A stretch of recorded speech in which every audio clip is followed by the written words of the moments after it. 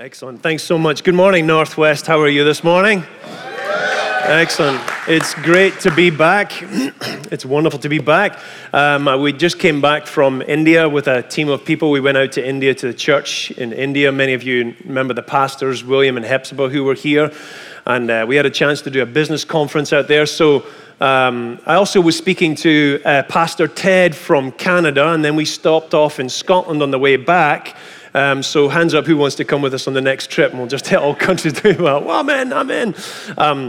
So I have to bring greetings from Canada. They said, hey. I have to bring greetings back from Scotland. They say, hey. And I have to bring greetings back from India for you as well, and they give you a head bobble. There you go. That's what you got. So a special welcome to you if you're broadcasting in right now from any of those countries. Forgive me for my offenses to you. We're so grateful for you to dial into us this morning and be a part of our service. Are you ready to get into teaching this morning about love? Who doesn't love love? Love is an awesome thing. And this morning I want to talk about a specific topic that will be on in a second when I turn this thing on. And it's going to be called Building a Home Where Love Lives. Building a home where love lives. And I want to talk about several things this morning that I really feel that God had been speaking to me about. And I want to look at two specific things about what can either sustain or undermine a home where love lives. Now, I'm going to come back to that just in a few minutes towards the end of this teaching because I feel like I need to talk about the walls that actually make a good home or house where love lives. And I'm going to look at them specifically one by one. And I'm using the analogy of a house in order to talk about the spiritual principles and the emotional principles of making a strong home or a strong marriage. And now as I was looking at this, I noticed that I really started to see four things that I thought were very important to help to make a home strong in and itself. And you'll see them here on the little picture that we've got. And that is family, it's about income, it's about ownership, and it's about integration. And so I'm going to look at them one by one, and you'll have to just forgive me if it seems like 4 mini sermons in one. You'll just have to drink more coffee and try and keep up with what I'm saying this morning. So let's look at those things one by one. Number one, looking at the family. The family is where kids need a permanent, predictable, peaceful home. A permanent, predictable, peaceful home. The family, of course, is about the spouse. It's about kids. It's about extended family. When you read in Exodus chapter 20, verse 12, one of the commands that are actually given to us is honor your father and your mother so that you may live long in the land the Lord your God is giving you. Now, if you're like me, you would have read that as in the way of honor your father and your mother so that you may live long. That's how most of us actually read it. It's about if I honor my mother and father, then I will have longevity of life. But that's not actually the entire story. It says, honor your father and your mother so that you may live long in the land the Lord your God is giving you. So it's not about longevity of life, it's about where you live.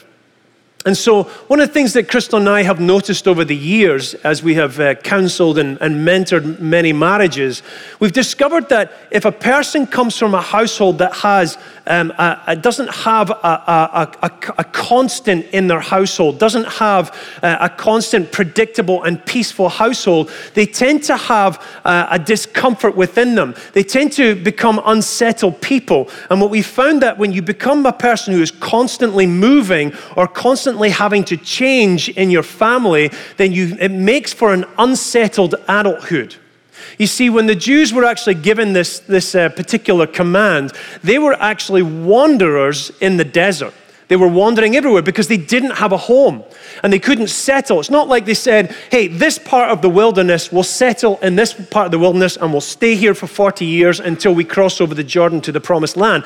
No, it says they moved around this wilderness. They were wanderers. And what God was saying is, if you actually obey this particular command to make your family be built on a foundation of honor, you'll be able to have the security of putting your roots down in a place that makes you feel settled. It makes you feel peaceful. And I believe that what God wants to do with families is he wants to make us families that are not constantly wandering or trying to figure out where's my place in the world. Sometimes what we found is when we're counseling marriages, we often find that maybe if one of the spouses or both of the spouses actually come from a family that was a broken family where they didn't have a permanent place to live and they kept on moving and moving and moving, that's now built inside of them themselves. And so every 1 year or 2 years, they'll often change where they live or they're changing their vocation. This is something that I find very much like a pattern, that a person that keeps having to change their job has a level of unsettledness within themselves. It's something that children need to have. They need to know that their dad is settled, that their mother is settled, that their home is settled, that their income is settled, that things are settled in their life so that they can start putting down roots themselves emotionally in their own childhood. Are you following me so far? It's something that is very important, that when you're building the wall in your household of a family, it's got to be permanent, predictable, and peaceful for the sake of your children's futures. Number 2, the second wall that I believe is a supporting wall that creates a home of love is the wall of income. Income is about a permanent, predictable, peaceful income. It's about vocation. Of course, it's also about education as well. And in Proverbs chapter 6, verse 30 to 31, it says, "People do not despise a thief if he steals to satisfy his hunger when he is starving." Now, I don't know how many of you have actually read this before. It seems like, to some degree, if you read that verse by itself, it seems like it's giving permission to be able to steal whatever you need to steal as long as it's for hunger. Because it just said, no one despises you. If you're stealing things in order to feed your children and feed yourself, no one will despise you. But look at the next verse. It says, "Yet, if he is caught, he must pay sevenfold, though it costs him all the wealth of his," what does that word say? House. What's the wealth of your house? Well, partly it's your house, it's your marriage, it's your children, it's your savings, it's your investments, it's your reputation in the community. That's the wealth of your house. Now, I'm amazed how many people I've spoken to over the years who have told me that they don't pay taxes because they can't afford to pay taxes. Well, I do all my business under the table because I'm not making ends meet and I can't pay my bills. And, you may induce a certain level of sympathy within people, but you will not be immune to prosecution when the government catches up with you. The same is true with tithing, where the Bible says that God has told us that we're meant to actually tithe to his house. And he's saying, you've been stealing from me, is what Malachi says. And so people who say, I can't afford to tithe, even though the Bible has told me to tithe, you may have sympathy that comes to you from your brothers and sisters in Christ because you can't afford to tithe, but you're not immune to the prosecution that comes to your household because of it. I'm sorry if this sounds like a harsh word to you today, but this is God's word to us. And if we want to have a strong household, a peaceful household of love in our lives, this wall matters. Now, the other side of the pendulum when it comes to money is that money also, the income, your business also must be balanced with a Sabbath rest. A time when you're able to recover once a week in our lives. Now, I know that I've looked at some statistics, and it says that on average, between the ages of 18 years old and 67 years old, the average amount of hours that a person will work is 92,000 hours in their working life. Only about 2,500 of those hours is actually spent anywhere near inside of a church. Now, 92,000 hours works out to be about 22% of your life. About 33% of your life is actually sleeping. For some of you, maybe that's about 50% of your life that's sleeping, right? Hands up, yeah? No? Thank you, Jesus. Okay, so 33% is maybe made up of sleeping, 22% is made up of working. But some of us turn that 22% into way too much percentage in working. And it's not because you're working so hard during the week, but it's simply because you don't take a Sabbath rest. You don't take that one day to put back into your own life and your family's life and take a flipping rest, as God told us to. You know what the amazing thing is about the Sabbath day? It's one of the commands. And it's like right beside the whole command about murdering, which I find fascinating. So wait a second, we agree on the murder. Don't murder people, don't steal from them, don't steal someone else's wife. Oh yeah, we all agree on that. But the Sabbath day, but I really need to catch up on some work. Yet it's one of the commands. Remember what we said about a few weeks ago, the whole point of what God was teaching the Israelites in the desert was he was teaching them how to live with each other and how to live with him. That's the whole point. Before he gave them the inheritance of the promised land, he was teaching them how to live with each other and how to live with them. A Sabbath day is not just about living with God, it's about what we also bring to our own family, the peace that we bring into our household. And so it's important for us to understand. And in Hebrews chapter 4, verse 9 to 11, it says, "There remains then a Sabbath rest for the people of God. For anyone who enters God's rest also rests from their works, just as God did from his. Let us therefore make every effort to enter that rest so that no one will perish." What's the result of not going into rest? Perish. It's quite a strong kind of term to say if you're skipping out on taking a rest, you're going to bring this demise to your own household. I've seen it happen where people who have worked too long, too much, and it breaks up relationships within the household. Let's look at number 3. The third one is what I call ownership. This is about permanent, predictable, peaceful spending. Of course, it's about your houses, it's about your cars, it's about your belongings. It's about how you take care of those things. But it's really about how you spend money. Income is about what's coming into your house. The ownership is all about how you actually assign that money to the things that you have. Sometimes we have found discord within marriages because one of them is a spender and the other one is a saver, right?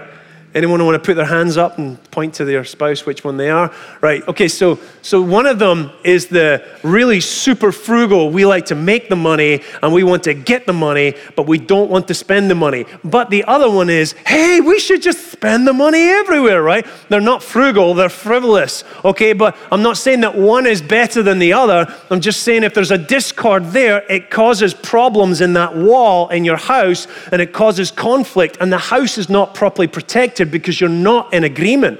I'm not here to tell you how you should spend your money, but I'm here to tell you you have to be in agreement on how you spend your money. Because if you're not, it always creates conflict in the household and you lose the strength and the protection of that wall that should be provided to you. Proverbs verses 22, verse 7 says, "The rich rule over the poor, and the borrower is servant to the lender." Now, I'm not saying that ownership is about putting trust into things, even though owning things is about your future. It's good to own your house. It's good to own the things that you've got. I'm not here to tell you that ownership is somehow going to give you the safety in your life. We know that these things will fade away, but this is more about safeguarding our future through stewardship. Let me say it again. It's about safeguarding our future through stewardship. Because in Luke chapter 16, verse 10, it says, "Whoever can be trusted with very little can also be trusted with much."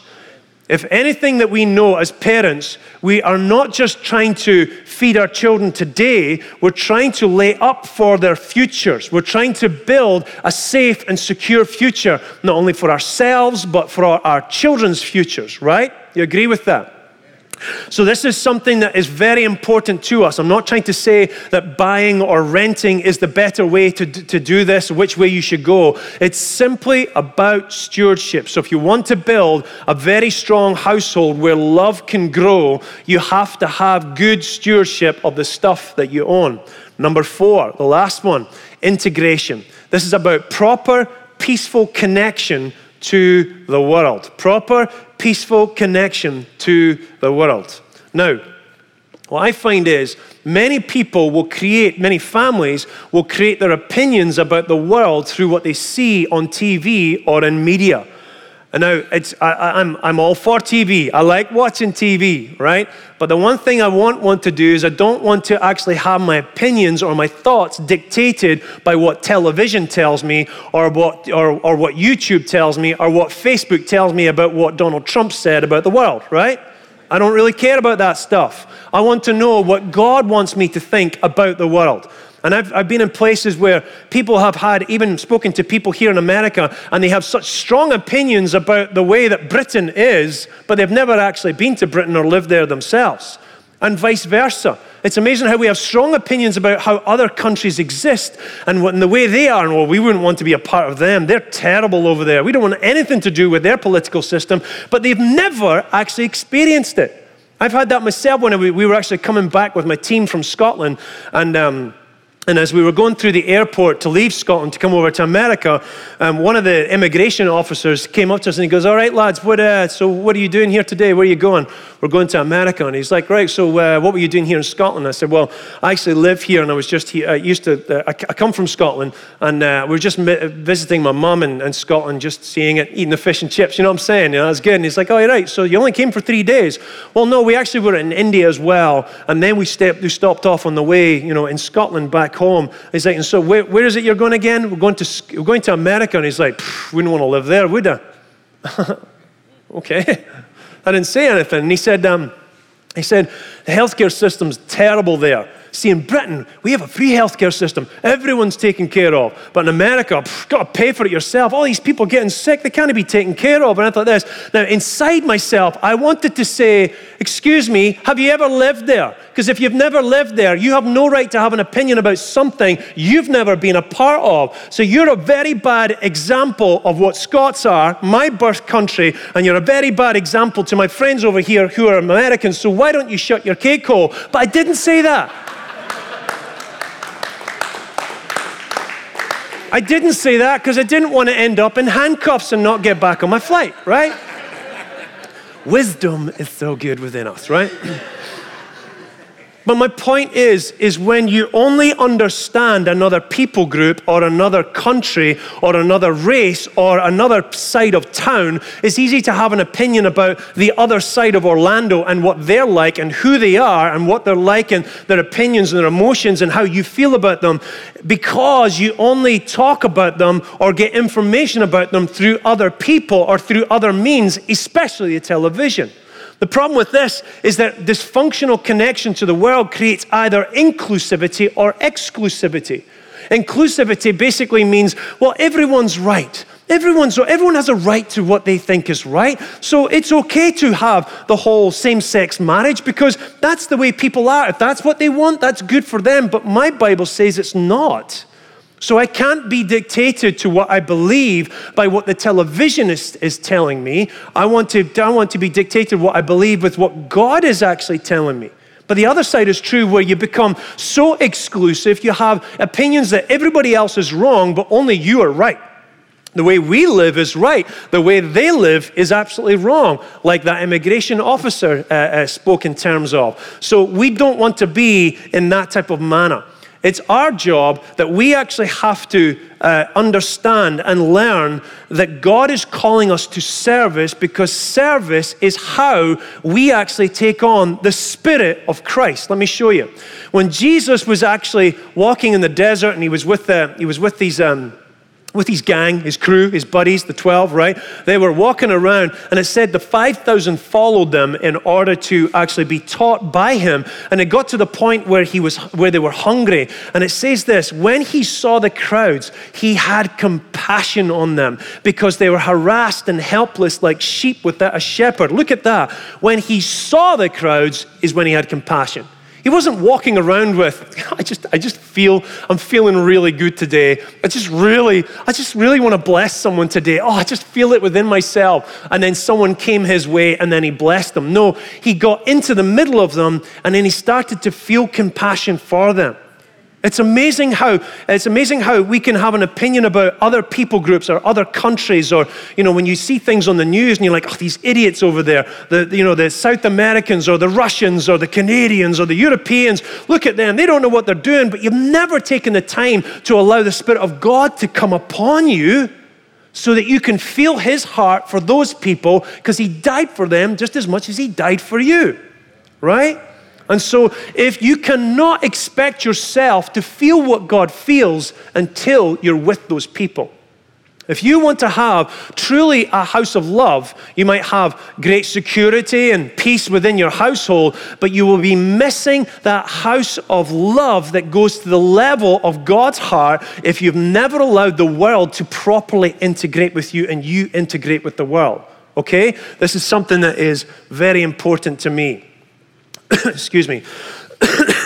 So let's look at these two things that I want to come back to. The four walls are very important in our house, but one of the things that I've found is that, and we're going to actually play a video for you right now, and it's about the foundation of the house. We know the foundation is very important.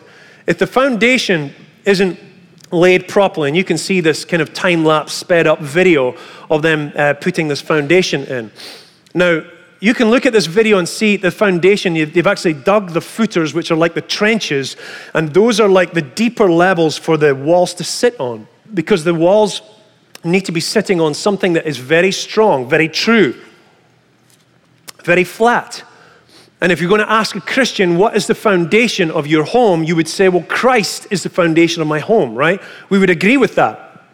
And we're not just saying that Jesus himself is lying down on us and we're all sitting on top of him, but we're saying his ways, his spirit, his morality is what we build our house on. And if the foundation is not true and it's not strong, then the walls start to be affected by the strength of the foundation. So if your morality is not true, where it's no problem to be sleeping around with other people, then that wall of family is going to crumble and it'll crack because it can't stand on multiple relationships. If your morality is such that you have no problem with stealing from the government and stealing from God, your income will start to crack as well, because God can't bless that wall because it's not on the foundation of Christ, and so on. But as I was looking at this foundation, there was one thing I really started to notice that was so important that Crystal and I have really started to discover over the years as we have mentored and counseled many marriages. And it's this. Do you see all the pipes that are coming in through the foundations? Now, of course, if you're from a different part of the world, a different country, maybe you build your houses differently. But when it comes to building a house in Florida, the inflow and the outflow comes through the foundation. Christ might be our foundation, but there are two things that flow through this foundation that is all about you. The reason why I'm talking about this morning is because I have come across too many marriages, and I'm actually speaking from somewhat experience with marriages in my family back in Scotland, where they had strong walls. They had good relationships with their children. They had good income. They had good integration with the community and a good reputation, and they had good spending habits as well. They were laying up for the future. And you could say, what's going to make this house strong is that they're built on a firm foundation of Jesus Christ. They go to church, they follow the right ways of what the Bible tells them, and they're actually trying to make their house strong. But they still had their marriage fall apart. And I asked the question, why?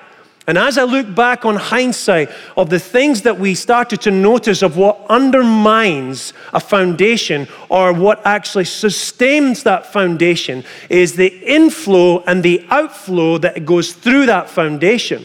What am I talking about? Excuse me.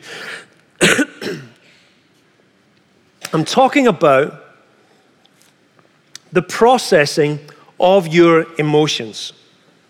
When water comes in your house, it's meant to quench you. It revives you. It heals you. When you take a shower, you don't go to work and then have to shower at work. You usually shower at home. If you've been at work all day or you've been out in the world, you gather some level of grime or dirt from the world. Then you go home and you refresh yourself at home. You shower often at home, and it's very important for us to shower. And if you don't shower, you should start showering, right? And it's very important for us to shower. But that shower has to go somewhere. That dirt and that grime has to go somewhere. And so therefore there has to be an outflow. And we know that even from the toilet or the shower or the sink or wherever it is, that goes through the sewage line. It goes out and down through the sewage line. In Isaiah chapter 40, verse 31, it says, "But those who wait on the Lord shall," what does that word say? "Renew their strength." Now the original understanding or meaning of that word is to exchange, to move forward, to grow up, to be over. I love the meaning of this word. I love the meaning of this word because this describes everything about the inflow and the outflow through that foundation. Those who wait upon the Lord shall move forward with their strength. They shall grow up in God's strength. They shall get over stuff through God's strength. They shall exchange who they are and the junk that they've got for the strength and the presence of Christ within themselves. This is something that is very important for us because what I find is every house has some emotional junk. You're always going to have stresses on one of the walls, or your family's got stress, or your in-laws are stressing you out, or your income is having some stress, or your property's having stress. There's always going to be stresses. And we could say, but I'm standing on Jesus Christ. That's wonderful you're standing on Jesus Christ. But there always has to be a way of how you process the junk that is within you that is possibly causing the stresses that are in those walls. It's on you to have to process that junk. Did you grow up in a household where there was a stink in the household because when dad was at work all day, he had a tough day at work, and when he came home, he was slamming doors or he was just getting angry and taking it out on the kids? Have you ever had that before? So your father was actually taking it out on everybody else, and it's like you come home after school and go, "What's that smell?" And there's like a stink in the household because one of your parents is upset. Or maybe your mother was an internalizer where she was upset and she would just kind of shut down and she would withhold her love and affection from everybody because she was upset about something. So she would just internalize it because she was mad and she was leaving a stink in the household. It's amazing how children start to be affected by the way that you process your junk in your life. And if you don't learn how to process your emotional junk in your life, you're leaving it for someone else to clean up. Now, many of you have maybe had roommates, or maybe your spouse is like this, but I remember having a roommate where he would go in for a shave and he would shave himself, right, on the sink, and he would shave himself, and then he would leave all the speckles of his shavings on the sink still, and then he would just get dressed and then go off to work. And I'm like, what is going on here? I'm not here to clean up your junk on the sink, right? I even had another roommate, when he went for a whiz, he would splash all over the place. Yeah, have you ever been to a bathroom that's like that? It's disgusting. And what I find is sometimes what one spouse will do is they'll put up with the emotional junk and mess of their other spouse, and they'll keep cleaning up after them. But what they learn is this: before I can clean up my own junk, I have to clean up theirs first before I can clean up my own stuff. So it's like going into the bathroom after someone's whizzed all over the toilet, and you literally have to clean it off before you can use the toilet yourself. Marriages can end up being the same way, where one of the spouses that are constantly have to clean up after the other person will eventually say, "I'm done with this. I'm out." Some of you have probably experienced that yourself. Where halfway through your marriage, you're like, "I'm done babysitting this. I don't want to clean up your crap in the bathroom anymore. You're infecting everything. It's causing me double work. It's now affecting the children. It's stinking up the place. I'm done with this marriage." But wait. Your income was strong. Your family relationships were strong. Your foundation was on Jesus Christ. You had a good reputation in the community. You were connected to the world. You had good expenditure. You weren't in debt. You were going to church. What happened here? It's because one of them got sick and tired of the other one's junk. Hello? Some of you have experienced that yourself. And I'm telling you that if you don't start to process the crap that is in your life properly with Jesus Christ, eventually your spouse will be tired of you. And they'll be done with it. Some spouses, what they do is they wait until the children are growing up, and then they'll choose to leave because they feel a responsibility to the children. I admire that. I think that's a good thing to do, is to be there for your children. But eventually, when you stop being able to have a proper relationship with your spouse, that's when love is dying. But you've got all the strong walls, you've got all the great foundation, but your junk is not being properly processed. And when the house stinks up, you don't want to be a part of it anymore. I was thinking this morning, if there's one thing that I could change in my life, what would it be?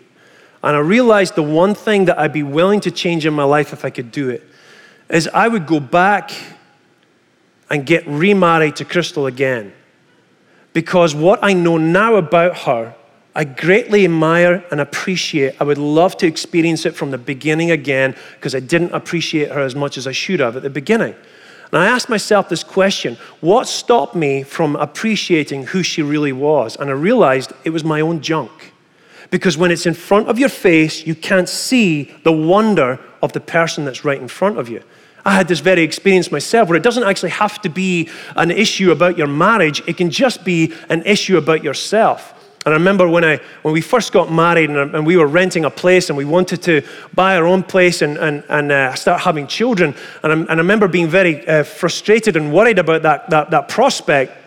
And I was up at about 2 or 3 in the morning, just walking out in the neighborhood, and I was frustrated. And I'm like, God, I can't do this and I can't do that, and I don't have enough money, and the church is not paying me enough. And then I blurted out what I really thought, and I said, "You're the worst paying boss." There you go. That came out. Hey God. Want to keep my job though, you know what I'm saying? And as I started walking around and thinking about it, and I'm like, where the heck did that come from? And as I was thinking about it, I'm like, and I knew that God started speaking to me and showed me that it wasn't his fault. And I'm thinking, then whose fault is it? Is it my dad's fault? Is it my fault? It's Pastor Mark's fault. He's not paying me enough. That's the problem right there. And it wasn't. It's because there was something inside of me that I didn't like talking about money, thinking about money, handling money. And it took me a few years to realize there's something within me that must change, because if I don't change this, it's eventually going to affect my household. Because I wasn't just against the whole idea of money simply because it was a theology, even though I might have justified it by that. It was an inadequacy within myself. And when you have an inadequacy within yourself, you'll justify it, and then you'll give reasons of why you believe you are that way and why you act that way. But your spouse is the one who has to reap the rewards or the curses of your choices, of you not dealing with your own junk. And eventually I knew that there's going to be a point where Crystal goes, why am I married to this guy? Why is it we can't look after our own house? Why is it we can't be out of debt? Why do we have to worry about where we're going to get the next dollar to be able to look after our children? I was going to give her reason to not want to be with me, because she was the one who's going to have to clear up my junk. Now, what I did was I found a mentor, someone who actually helped me to flush this out of me. Not just to learn business and how to learn money, but how to flush out those inadequacies within myself. And now it's not an issue for me. And even though might be some other issues, I have someone that I'm mentored by. Here's the cool thing. In a few months' time, and maybe about 2 months' time, we're actually going to be doing a whole marriage and family class at the Northwest U, and it's called Marriage Refreshed. And the reason why we're doing this is because we want to see you have the tools to make your marriages successful. We don't want you just to be great in business and just be a regular attender to church. We don't want you just to have all the things that seem to be good that make a strong household. We want you to truly have the tools to be able to flush out the junk inside of yourself and allow the refreshing into yourself. But those who wait on the Lord shall renew their strength, move forward, grow up, be over. They shall exchange what they've got with Christ. Father, we're asking this morning, Father, that you would give us the wisdom and give us the foresight to accept what you're going to show inside of us. We ask, Father, that you would give us the words that will free us. Help us, Lord, how to know how to unblock those pipes that we have gotten clogged up with our junk. Father, we ask that you would forgive us for leaving some junk over for our spouses to have to clean up.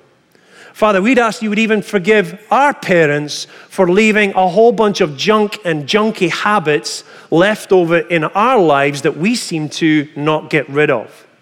But Lord, we know that you're a good God who shows us the way. The good news is that you're both God and man. You know how God the Father works, and you know how humans work.